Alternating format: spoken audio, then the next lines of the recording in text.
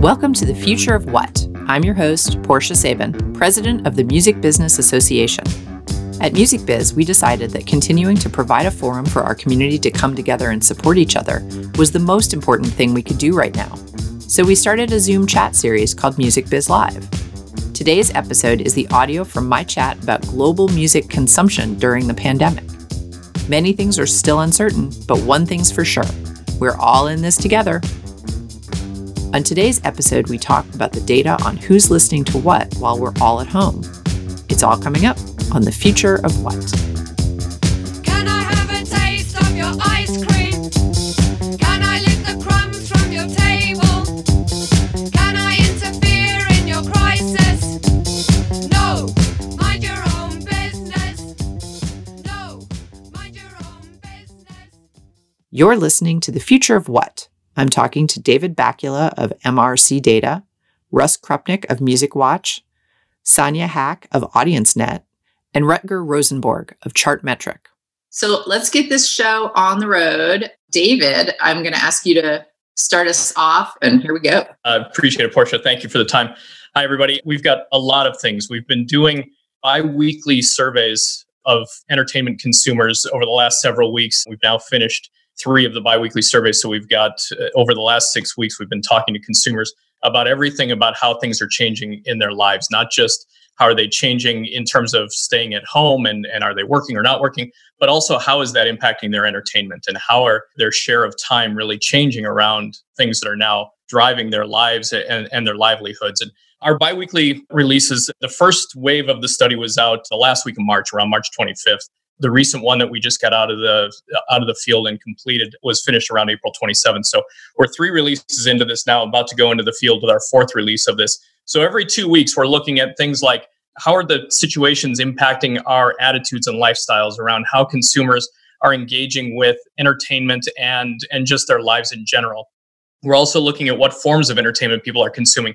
How is that shifting? How are we looking at the way that we normally used to consume entertainment and how are we doing it now? Impact on music consumption, obviously very important here. We look at it by format, by market, by genre, by age of content, and all of those things are changing pretty dramatically. So we're going to talk about that in some detail.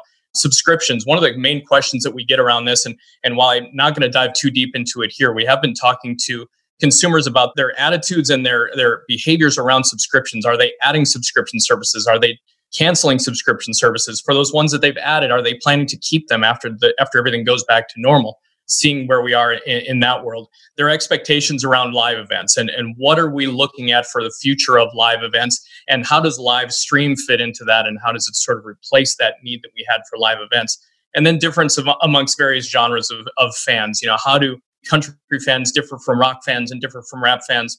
And things like that. So all of those things are broken down. And as we were talking right before we started here, one of the most important things we're looking at is like life stage segments of the consumer. We're finding dramatic differences in households with kids and how that has really changed everybody's lives and how they're adjusting around that. So we'd look at all of those things. The most recent wave of the survey, the full report is, I think, 91 pages or something like that. I'm only going to try to get through 78 of them. I'm just kidding. In the next 7 minutes. But what is changing the most dramatically around music consumption and how are we changing the way we consume music? Music video has taken a much bigger place in our music consumption over the last 6 weeks as we've had more time in front of screens, in front of bigger screens, in front of connected devices that are a little bit more prone to video. You know, we've taken a lot of people out of their cars. We've taken a lot of people's commutes away from them as they work from home. And hopefully, if you're all safe drivers, you're not watching videos in the car. You're not watching movies or TV shows or reading or playing video games or anything like that in the car. That's really been a space that's been reserved for audio listening, whether that be music or news or podcast or whatever it might be. So we've seen a little bit of a negative impact on audio streaming, but music video streaming has really gained in place of that.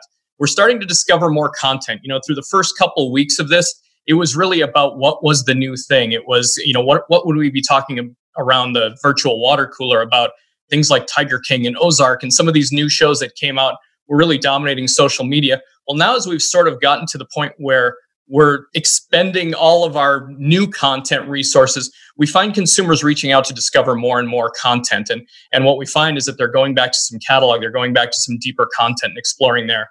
And in terms of music, what the big genre winners are right out of the box are certainly country music has been a big beneficiary of this time as their share grows and country music becomes more streamed than it ever has been before. And children's music, as we try to create a comfortable environment for our kids. And as some of our kids who are in school are now home all the time, just a spoiler alert, they're not always doing homework. They're a lot of times watching videos and consuming music. So the first thing I wanted to show is just a 6-week trend over the consumption of music by format. This is streaming here, weekly streaming performances. We've calculated an average baseline using the 8 weeks leading up to sort of the shutdown time period, which started around Friday the 13th of March. So we've taken that 8-week average and seasonalized it going forward to look at this and say, okay, how are these two formats performing versus what we would have expected them to do? And as you can see, the first 2 weeks were really the big down weeks. The first week was a little bit of confusion. It wasn't a lockdown, for the country as a whole. We were starting to see some things kick into place, some bigger markets, some major metros were getting locked down, but a lot of the country was right around where it was before. The second week was really kind of that panic week, that week where we saw consumers having the most trouble balancing their work, their life, their school, their children, all of those things. They were having the most trouble there. And this was the week where we saw consumption patterns go down the hardest. In fact, out of the 211 markets that we track, 189 of them bottomed out either in this first or second week and have recovered since. And a lot of them are actually positive now versus where we were before. Once we got into April, things started to recover a little bit. You saw this slow normalization. And that's really one of the takeaways that we're seeing here is as these things got very, very abnormal early on, we're starting to see normalization as we go through the time period. People are starting to find a new normal within their life. And the consumption is recovering in the audio stance and really continues to grow in the video side of the business. So you can see through the first 6 weeks, video consumption is now up 10.6% over that baseline, where audio consumption is down about 3.5%. Again, you take a little bit of that time away from a real audio engagement scenario like the car and like the commute, whether it's public transportation or whatever. You take that component away from people's lives, and audio, the time that we spend with audio tends to decline a little bit, although that is recovering very quickly. The types of music that we're consuming, we've taken the 4 big genres here and kind of shown their trends and their baseline. Again, in pretty much every case, at least in the terms of hip hop and pop and rock, you see them really bottoming out around the second week. They hit their lowest points against the baseline around the second week. Country, on the other hand, has really been benefiting from a lot of great exposure. You've had some great TV programming. You've had some new releases. You've had, unfortunately, some artists like Kenny Rogers passing away.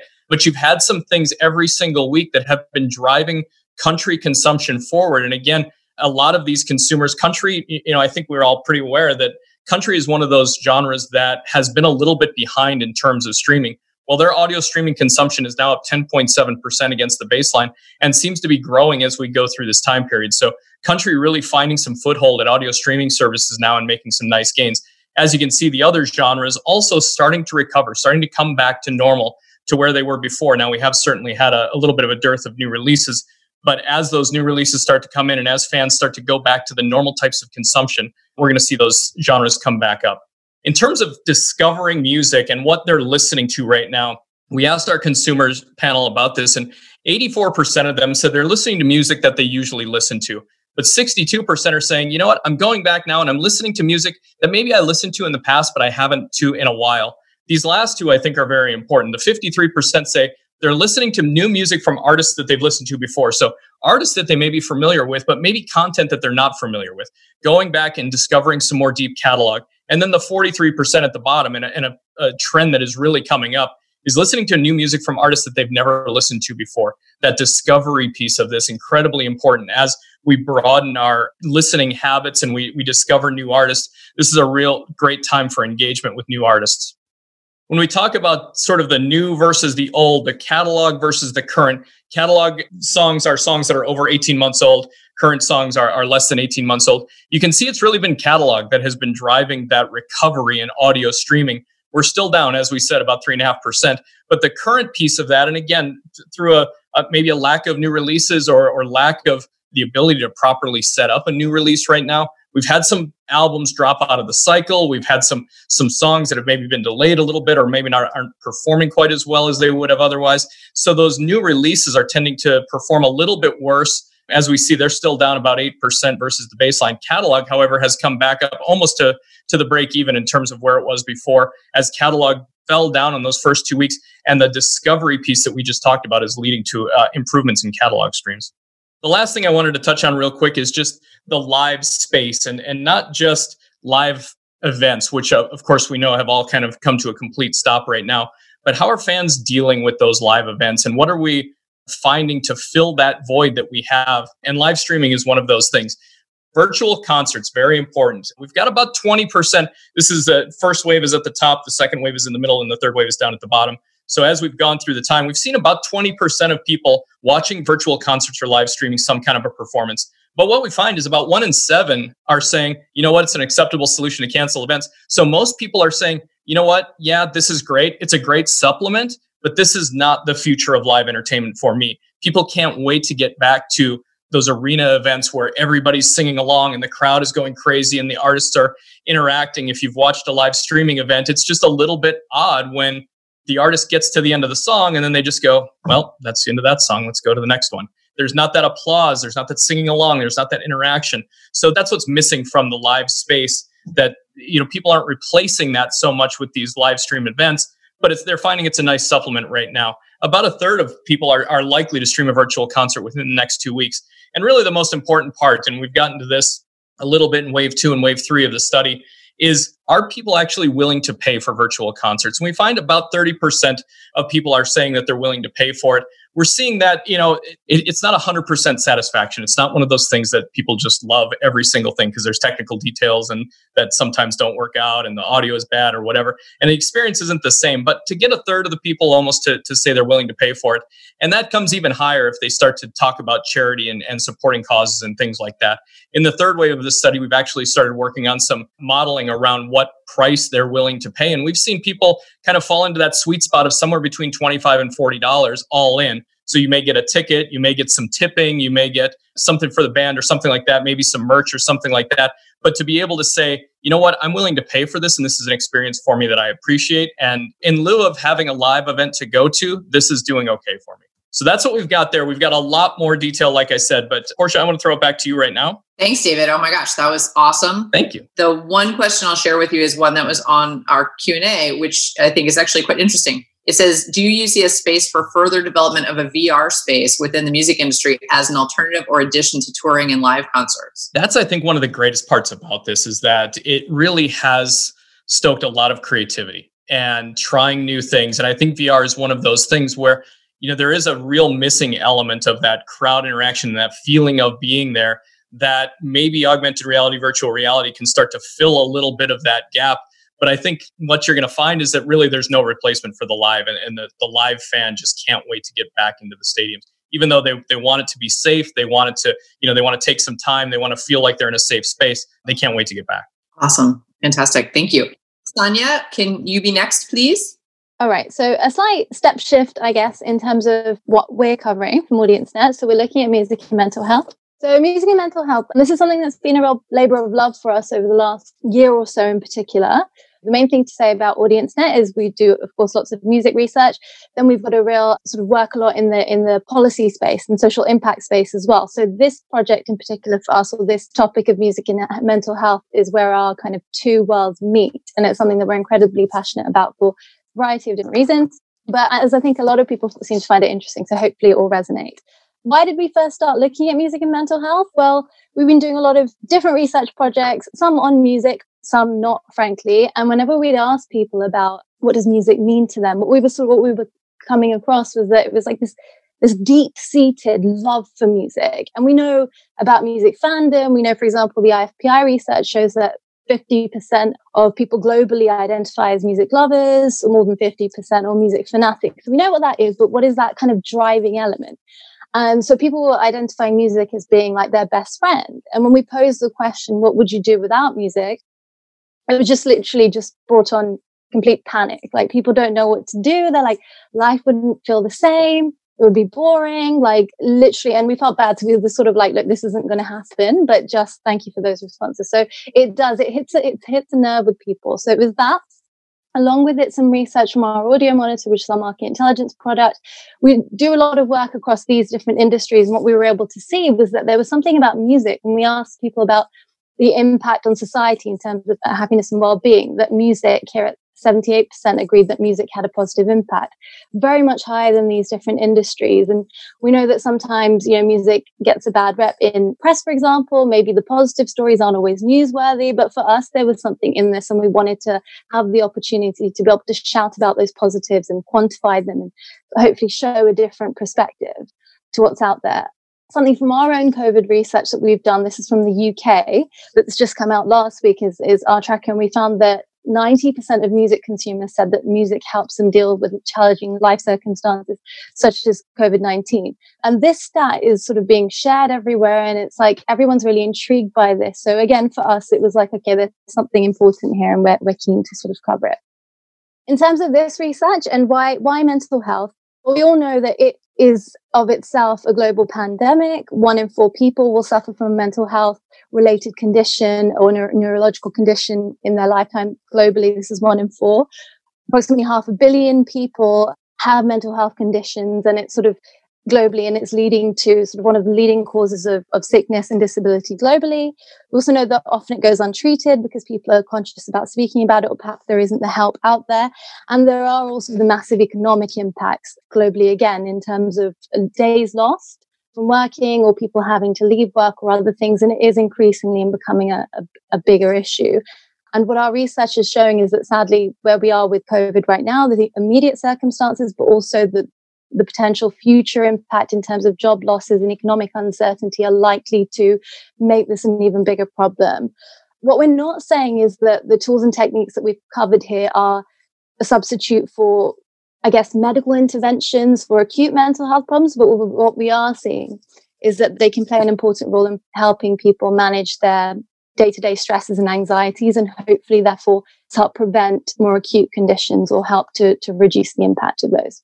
So what we did was, in last year's Audio Monitor, which some of you may have seen already, we did a big study on mental health, and we've gone back and we've done something similar, sort of a dip this year in 2020, just in the last 2 weeks, to get some stats to see the shift on that. Some of the data, the sort of biggest study for 2020, we haven't got the additional data, but so I'm going to present some of the 2019 stats because we think they're still quite valid. Main thing to say here is, by way of context, 70% of people report to feeling stressed or anxious on a weekly basis. That's currently, this has gone up from 58% reporting that in 2019. So that's a major lift in terms of those people reporting weekly levels of anxiety. We've got 22% saying daily, and here people say multiple times a week, and then there was an option for once a week. But I just want to say that this is something that people are battling a lot on a day-to-day basis. Again, not asking about acute conditions. This is about feeling stressed or anxious. What are they feeling stressed or anxious about? So here we've got the 2020 results and 2019 results, and this is perhaps unsurprising, but what's really interesting here is in 2020, so just the biggest factor is obviously COVID-19. So the new ones are in asterisks. 59% of people report to feeling anxious about the pandemic. Now that's higher than anything we covered in 2019, any single factor. Finances was the top one for us, and that was 50% of people, but this has seen a major, major jump. And then it related to the other things that I was saying that sadly might compound mental health issues, and we're seeing in the UK as well, are things like the future, worries about the future, work and employment, and mental health itself. 1 in 3 people reporting that they're feeling stressed about that, when it was 24%, I believe, back in 2020. So the good news is, thankfully, everyone that we've surveyed, and this is representative of the US population, has tools and techniques in place that they use. And it's the ones that release endorphins and create a sense of escapism that are often the most commonly used. And music, in great news, is the top one. I'm not going to fully reveal that yet, but it is the top one. And that's remained stable from 2020. We've seen other things go up, and we've seen some other changes. And there's hopefully good news in here for other people working in mental health about other interventions, day-to-day interventions. But the important thing is that the ones that we're looking at, and particularly with music, they're free. They're things that people can do by themselves, therefore enabling them to have more control over their own mental health. And that, for us, we see as being really powerful.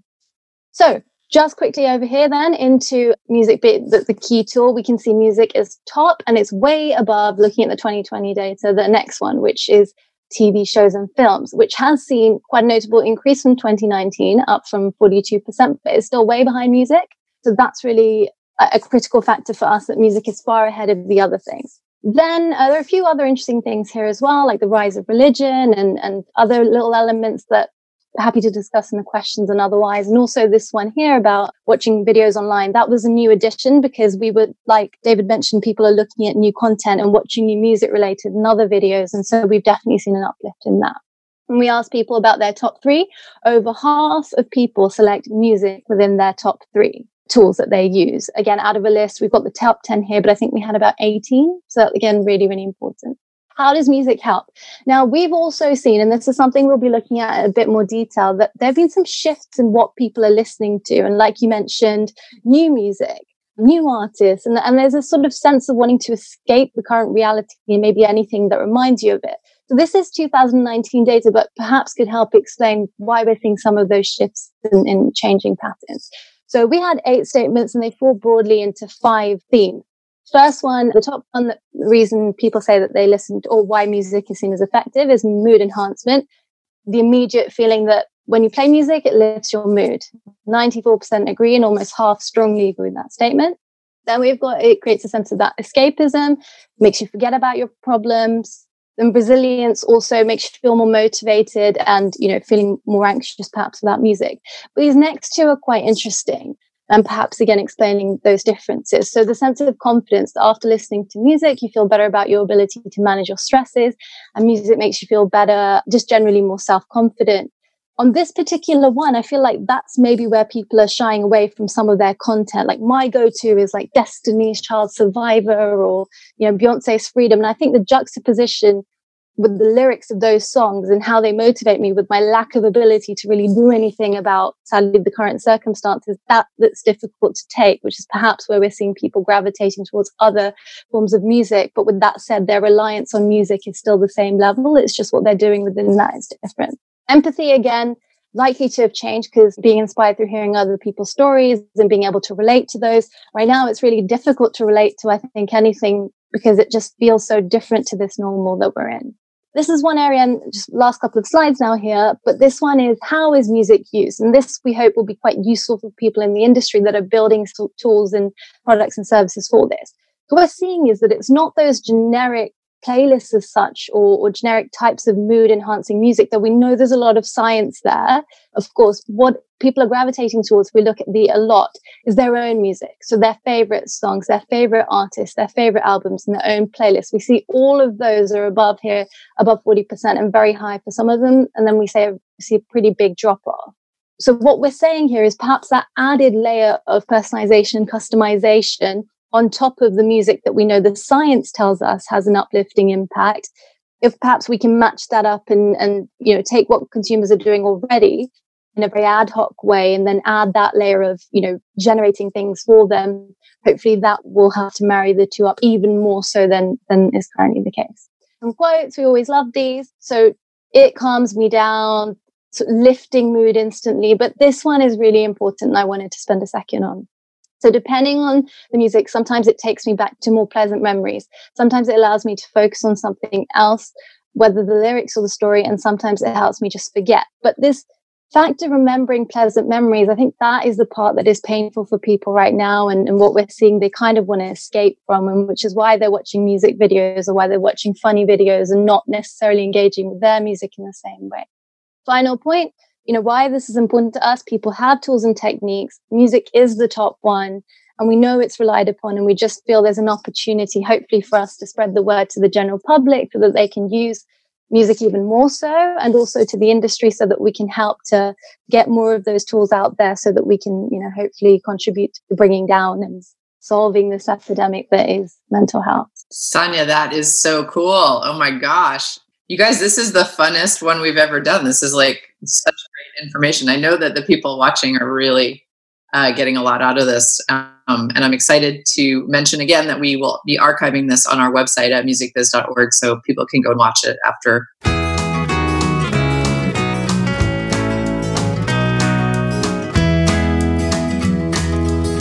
Night comes and I need someone to take me home. I'm a year's supply of words for no one else. offering words that you would never understand, like a dark day and the cold and dark.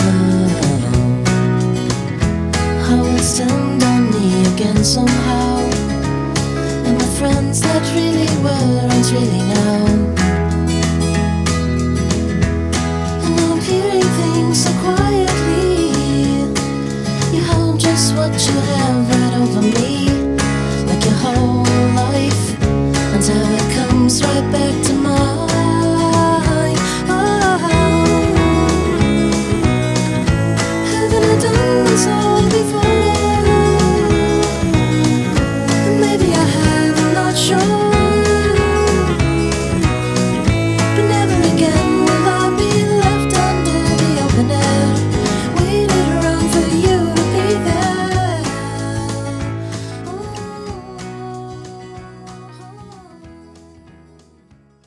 That was This Time It Will by Jeff Hansen.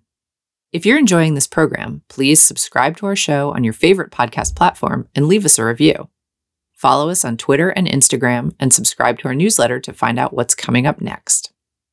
You're listening to The Future of What? I'm talking to David Bakula of MRC Data, Russ Krupnick of Music Watch, Sonia Hack of AudienceNet, and Rutger Rosenborg of Chartmetric. So I just want to keep rolling through, and then we can maybe tackle a bunch of questions at the end. So Rutger, I think it's your turn. I think you're up. So I'm just going to go over our recent analysis of Spotify monthly listenership by genre.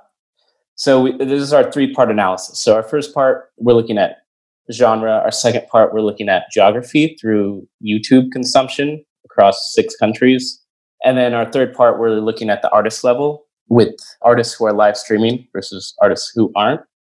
Part 2 should come out this week, so stay tuned for that. But first, just some key takeaways off the bat from part 1. So again, we looked at monthly listeners, and what we saw was, like what David was saying, classical, ambient, and children's in March exhibited an expanding audience base. Pop, country, and dance were generally unaffected, but country was showing the greatest resiliency. And then Latin, rap, and rock tended to contract in terms of audience base, but the story is a little bit complicated for each of these genres.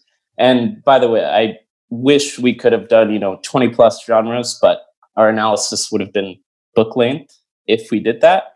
So we had to sort of limit it to the most consumed and to the most likely to be affected by quarantine measures. So just a little methodology, so we get the hard stuff out of the way. So our sample was determined by the top 100 artists in each genre, according to Spotify follower count. A lot of the headlines we saw were largely chart and stream based, which is great. We wanted to take sort of a different angle with it.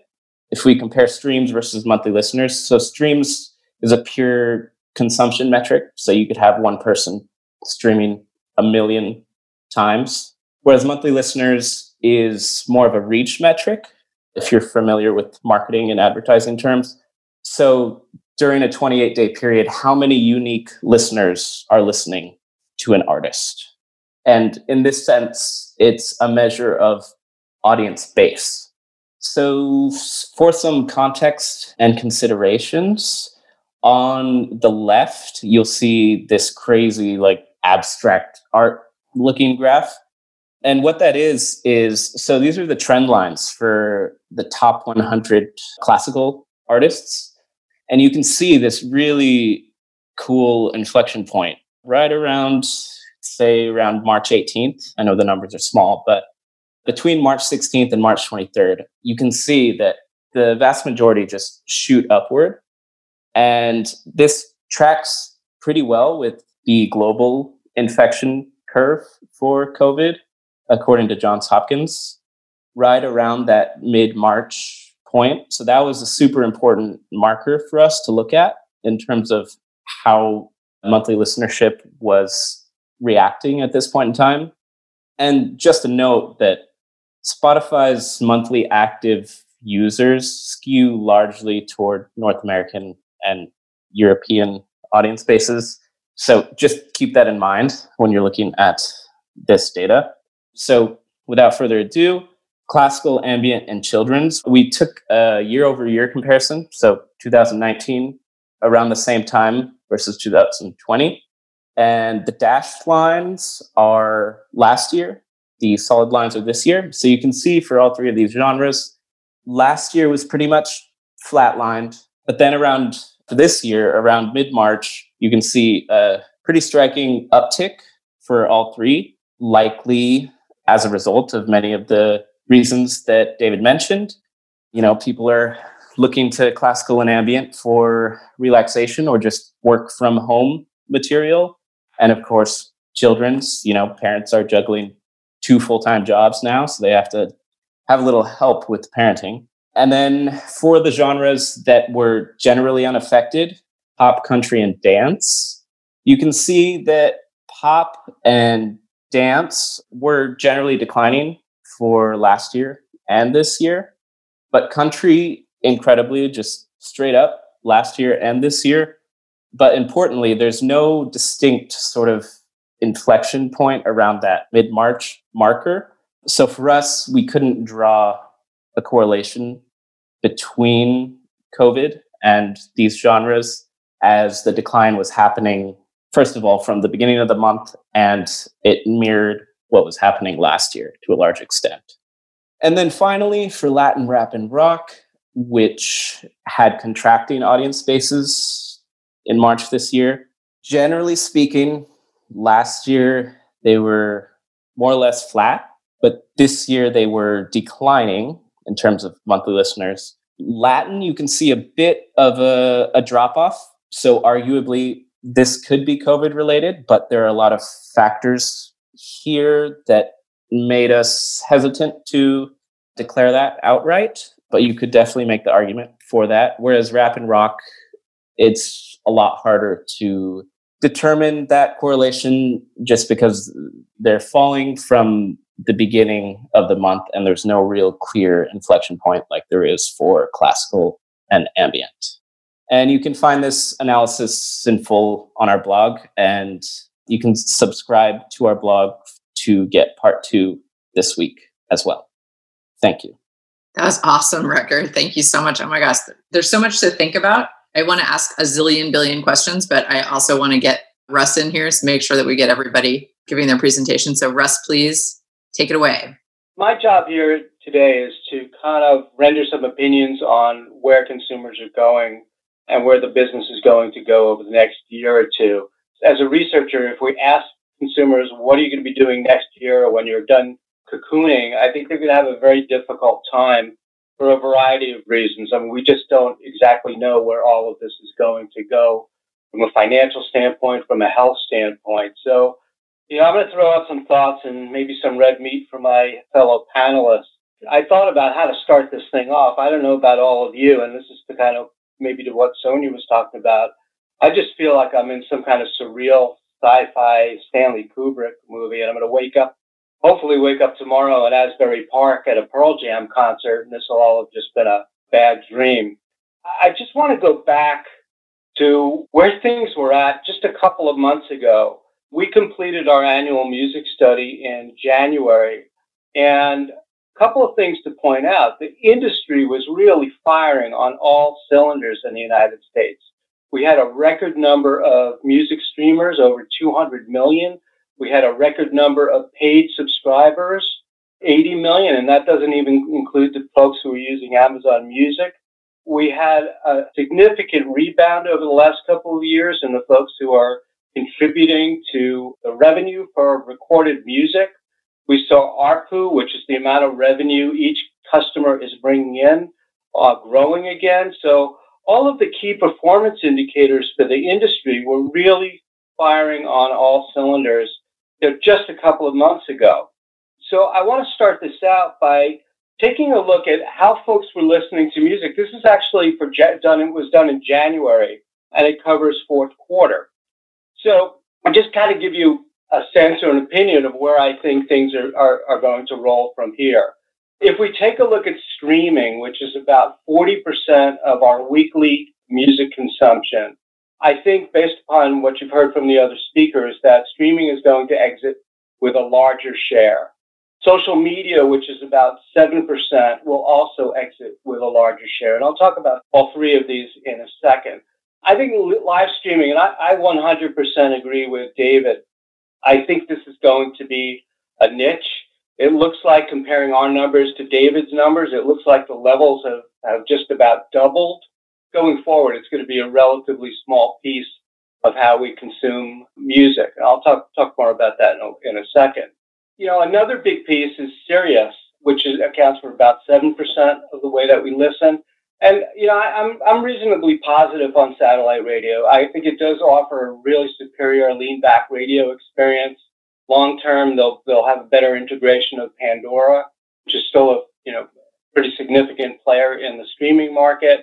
I think they're struggling a little bit to catch up, to get into the home. And just as a reminder, all that we're doing, all of this home listening is not something that's new. About 85% of us are listening to music at home on a regular basis. It's just the volume and some of the consumption trends are changing at the moment. The other thing about Sirius that's very interesting is that the older listeners who have always been the core subscribers are now starting to follow millennials to streaming. So all of that might impact how satellite radio comes out of this. And obviously the whole point of we need to get back in our cars. If I take a look at the CD business, obviously the retail situation at the moment is, if not shut down, it's certainly very, very difficult. And, this is not to sound callous about the indie part of the business, but, we hear a lot about the indie music stores. Just understand that almost 90% of us don't actually shop and don't actually buy CDs at the indies. So, the bulk of what's happening at retail for CDs is happening at Amazon, at Walmart, and Target. And obviously, listening for CDs is becoming increasingly dependent on the car as the device, as listening at the home is declining. I think I'm most concerned about broadcast radio, device that we use the most in our cars, but it's already beginning to erode. That's going to get hit by lost commuting hours, at least in the near term. We're also seeing for radio and the ad sales slow down and some of the debt and lack of investment in the format, I think is going to have an impact on radio. And then, as I think David and Rutger were referring to, we're starting to see country listeners migrate to streaming more and more. I mean, the only good thing that might come out of this is if the car business tanks, you can have few new cars that are sold with center stacks that are really great for streaming. That's, overall, that's not a good thing for the economy. But, if we're still driving around in our 10-year-old cars, it's a good thing for radio. I want to talk about music subscriptions for a second, because there's been a lot of questions about, isn't everybody going to go home and cancel all of their subscriptions? I don't actually think that's going to happen. And I think on the spectrum of things, my feeling is that music subscriptions are going to be mostly immune to a hard shock. Why do I think that? I think if you take a look at subscriptions in general, anything that helps us in cocooning, whether that's during the pandemic or afterwards. I mean, remember, a lot of us were sitting in our rooms quietly listening to Spotify or Pandora or Apple or whatever your preferred flavor is before all this happened. I think device integration is really important. If you've got subscription tools that are really integrated in the way that you watch video or the way that you listen to the music, they will be more immune. The other thing is, and fancy way, high utility to cost ratio is just a fancy way of saying, do I get a lot of value out of this? Music streamers, if you take a look at a Spotify user, they're listening to 8-9 hours on average. Then the heavy ones listen maybe 20, 30 hours on average. So even before all of this happened, we were getting a lot of value out of our music subscriptions. On the other hand, I think if you've got a subscription that's higher cost, or can be digitally substituted, or requires a crowd, those are things that might be more subject to being canceled or postponed in the near term. So, just to give you some examples, I mean, if you take a look at the things that I think aren't so safe, they're fairly obvious. A gym or an exercise subscription. I know my wife has a subscription to bar classes. I can't imagine that she's going to go back anytime soon, certainly not in the next year. So we hear anecdotally subscription gift boxes are getting canceled, clothing plans are getting canceled, performing arts subscriptions are at risk. So, just to go back to where I think the things that are very safe I mean, Amazon Music, obviously, because it's very well integrated in the home, and you've got the whole hook of Amazon Prime. Most people don't subscribe to Amazon Prime for the music, they subscribe for the shopping. And if you think about what's going on, I was in the city a couple of weeks, just drove through, and in Manhattan, all I saw were carts and carts and carts stacked with Amazon boxes, and maybe a half dozen people on Park Avenue with masks on. But all of that home delivery also helps the Prime business. And certainly, if you take a look at Spotify and Apple, the way that they're integrated into our devices, the amount of value that consumers tell us that they deliver, I think those will come out reasonably unscathed out of all of this. Sirius is kind of interesting because on one hand, it has a higher income subs, but as I said before, it's kind of very heavily dependent upon us using our cars and commuting. The other thing interesting about Sirius is we're seeing more and more dual subscribers. So about 40% of Sirius subscribers are also subscribing to something like Spotify or Apple. I think actually in the worst case, what's going to happen is that there are some people out there who have multiple music subscriptions. They might eliminate one of them, or worst case, they'll downshift to the ad-supported versions of things like Pandora and Spotify and YouTube.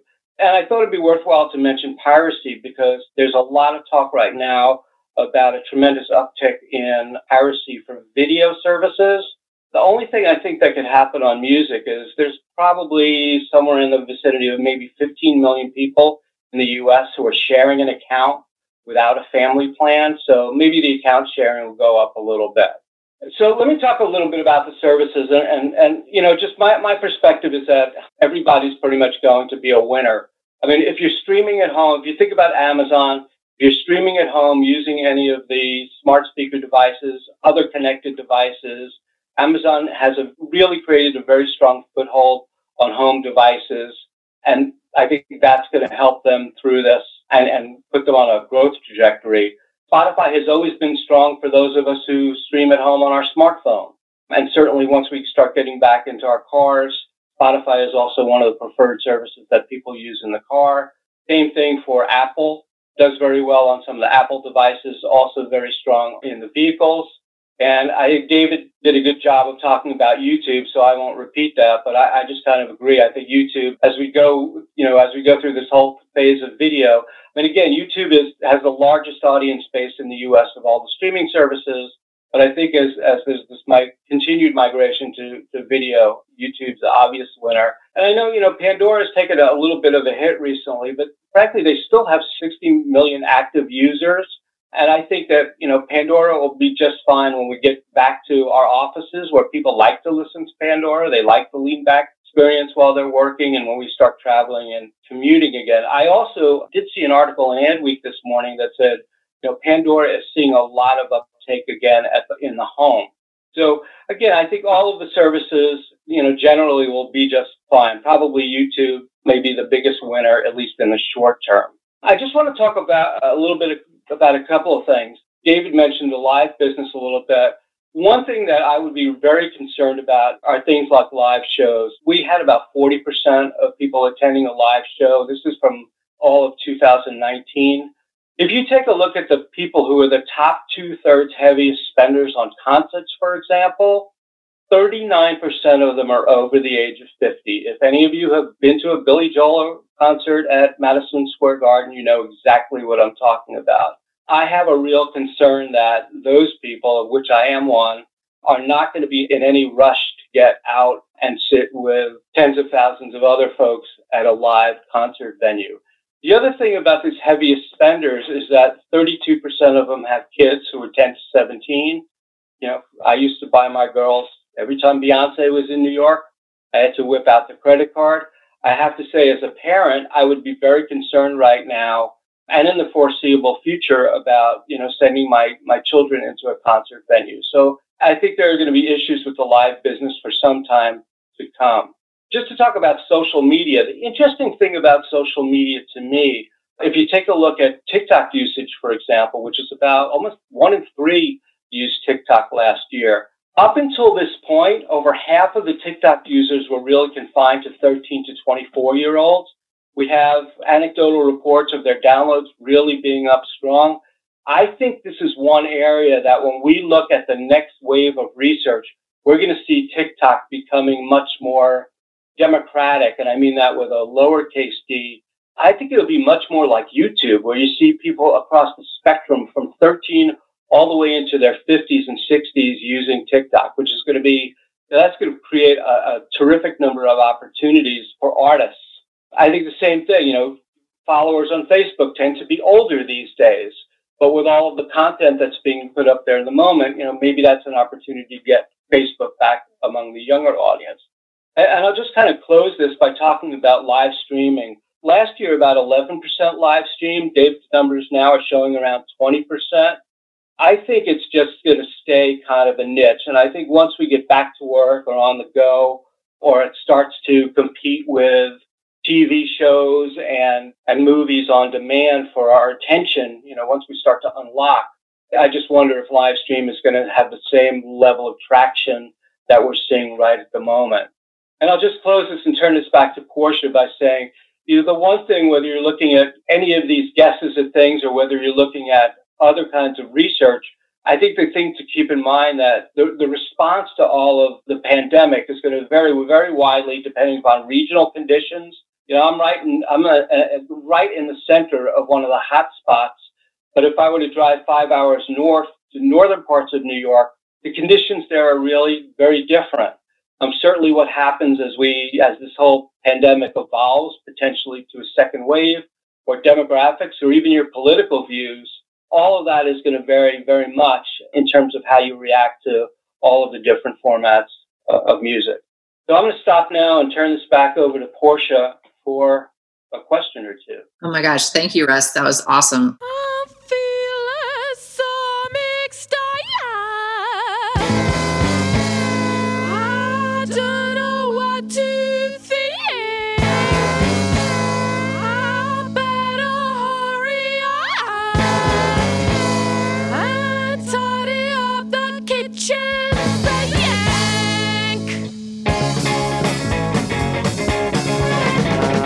Got fire, razor blade, deep from my active body, shut out my worldly germs. All the techniques, aerosol AIDS, aerosol AIDS. You're so aware of plastic, your mind to ecoplastic, times yet a stretch elastic. Everything is aerosol AIDS, aerosol AIDS, aerosol AIDS. That was Aerosol Burns by Essential Logic. If you're enjoying this program, please subscribe to our show on your favorite podcast platform and leave us a review. Follow us on Twitter and Instagram and subscribe to our newsletter to find out what's coming up next. Also, check out our short podcast series about Bratmobile's potty mouth. It's called Girl Germs, and you can get it wherever you get your podcasts. You're listening to The Future of What? I'm talking to David Bakula of MRC Data, Russ Krupnick of Music Watch, Sonia Hack of AudienceNet, and Rutger Rosenborg of Chartmetric. I feel like probably everybody wants to talk to each other as well, but I wanted to just sort of speculate on some through lines through all of this information. I think what's really interesting is, we talked a little bit before we got started about, the difference between people who have children and who don't have children. And the funny thing is, I would say the people who have children have significantly less personal time than they used to have, whereas people who don't have children conceivably have the opposite problem, right? Too much personal time. And yet all of this data suggests that when everyone is having these problems and this, whether it's social isolation or whether it's, oh my God, my kid is like on top of my head for 24 hours a day, we still do the same thing, which is we go to our favorite songs for comfort, right? So I feel like that goes right to Sonia's point about the role that music plays. I mean, I know I'm here to tell you, I'm going to put on a Duran Duran song. That's how old I am. I'm sorry. I'm old. What can I say? No, definitely. I push on that point. I've embarrassingly tried to send people the songs that motivate me, thinking that they're going to have the same impact. And then they're literally like, yeah, this doesn't work on me. And I was like, okay, but then their song will. So it is that it's not always generic, but it is that thing that makes you feel better. I know that I really struggled the first few weeks or the first couple of weeks. Like music wasn't quite affecting me in the same way. And I'm really sensitive to it because dance, I do lots of fitness, and it just always works. Something wasn't. And then finally it started to okay, it's back. It's doing its thing again. So yeah, really good point. If people can find those times, and that's our kind of mission is if you can more actively do that. So, you need 5-10 minutes to go for a walk and just listen to your music, and hopefully that will give some sort of positive relief. I think also, one of the things that we saw on Smart Speak, we did some studies on smart speakers a few years ago. And I think one of the things that was interesting is that some of these devices now, when we got phones, we all went to our rooms and listened by ourselves. Some of these devices and the amount of connectivity has made music listening kind of a family time. So you can listen while you're cooking dinner, or, maybe listen while you've got some games on, or listen while you're doing some other things. So that was one thing that the device revolution has kind of brought to us. Seriously, that's how we listen. We listen as a group in my family. And then my son complains because he thinks our music is terrible. So he's definitely going to grow up and be a stockbroker. That's my projection. We did have a question about, Russ, you mentioned the CD, but you didn't mention vinyl. Do you have any stats on the vinyl consumption? Because we know that's been going up for years. I would say, vinyl is still fairly small. You've got under 10% of the U.S. buying one. It was up last year. I think the biggest challenge with vinyl is that at the moment, you've got a lot of the retail outlets shut off to vinyl buyers.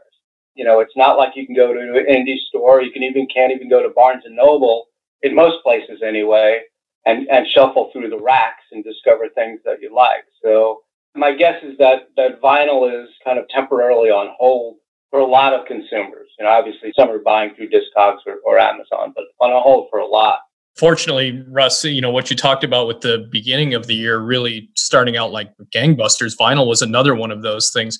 We have seen 14 straight years of vinyl growth, and through the first 2.5 months of the year, we look like we were on pace for another killer year on vinyl. And, vinyl, not just the independent stores who, again, this pandemic has sort of born some creativity with vinyl stores. We've seen a lot of curbside. We've seen a lot of them go to an e-commerce model and things like that. So ways to adjust around that.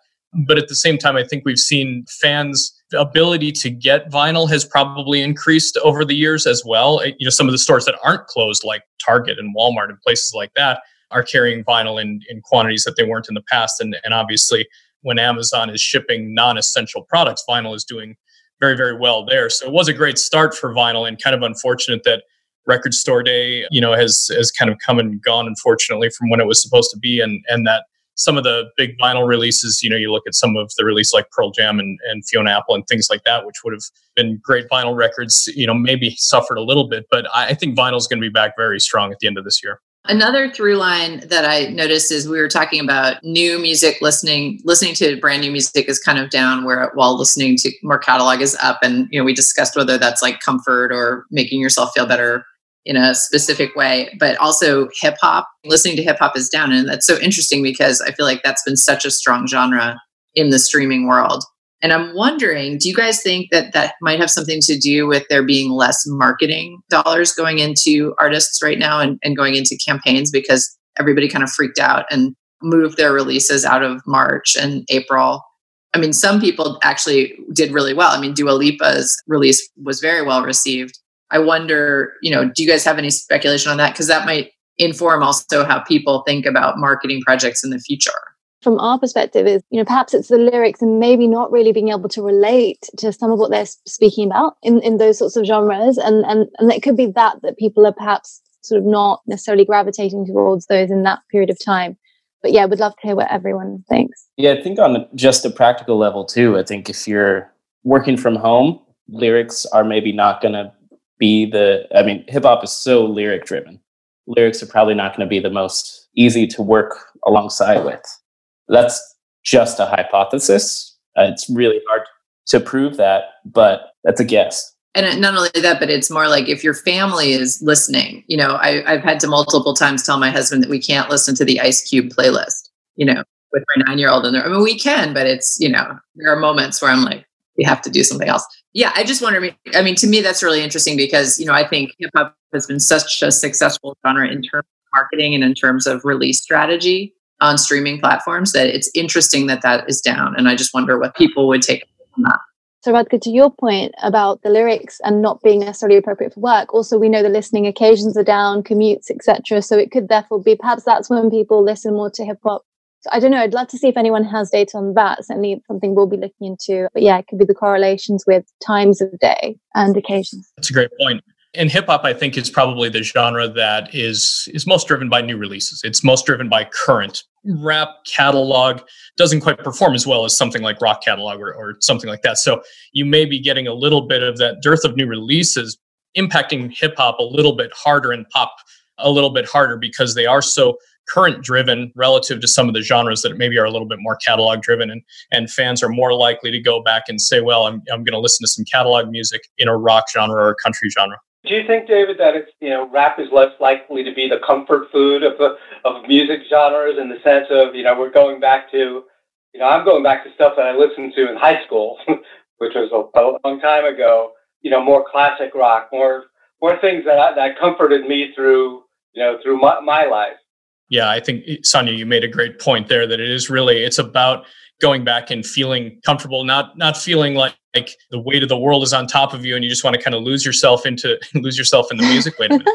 Okay. Yeah. But let's pretend I didn't just do that. But yes, if you want to lose yourself in something that is comfortable and familiar, it does feel like that, maybe that message is a little bit of a harder message to get that feeling out of. Yeah. And just my final put the aspirational element as well, like the improve your life, do this, and just the feeling like, oh my God, what if you can't? And sadly, if people have lost jobs, etc., it's just that realization and the stress of that potentially. Well, we're over time, you guys, so I feel that I must let you go. But this has been very delightful. Thank you so much, you guys, for being with us today on Music Biz Live. I really appreciate it.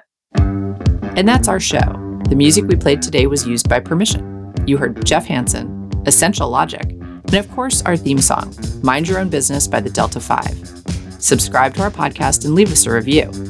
For more info on our shows, check out our website at thefutureofwhatshow.com and sign up for our newsletter.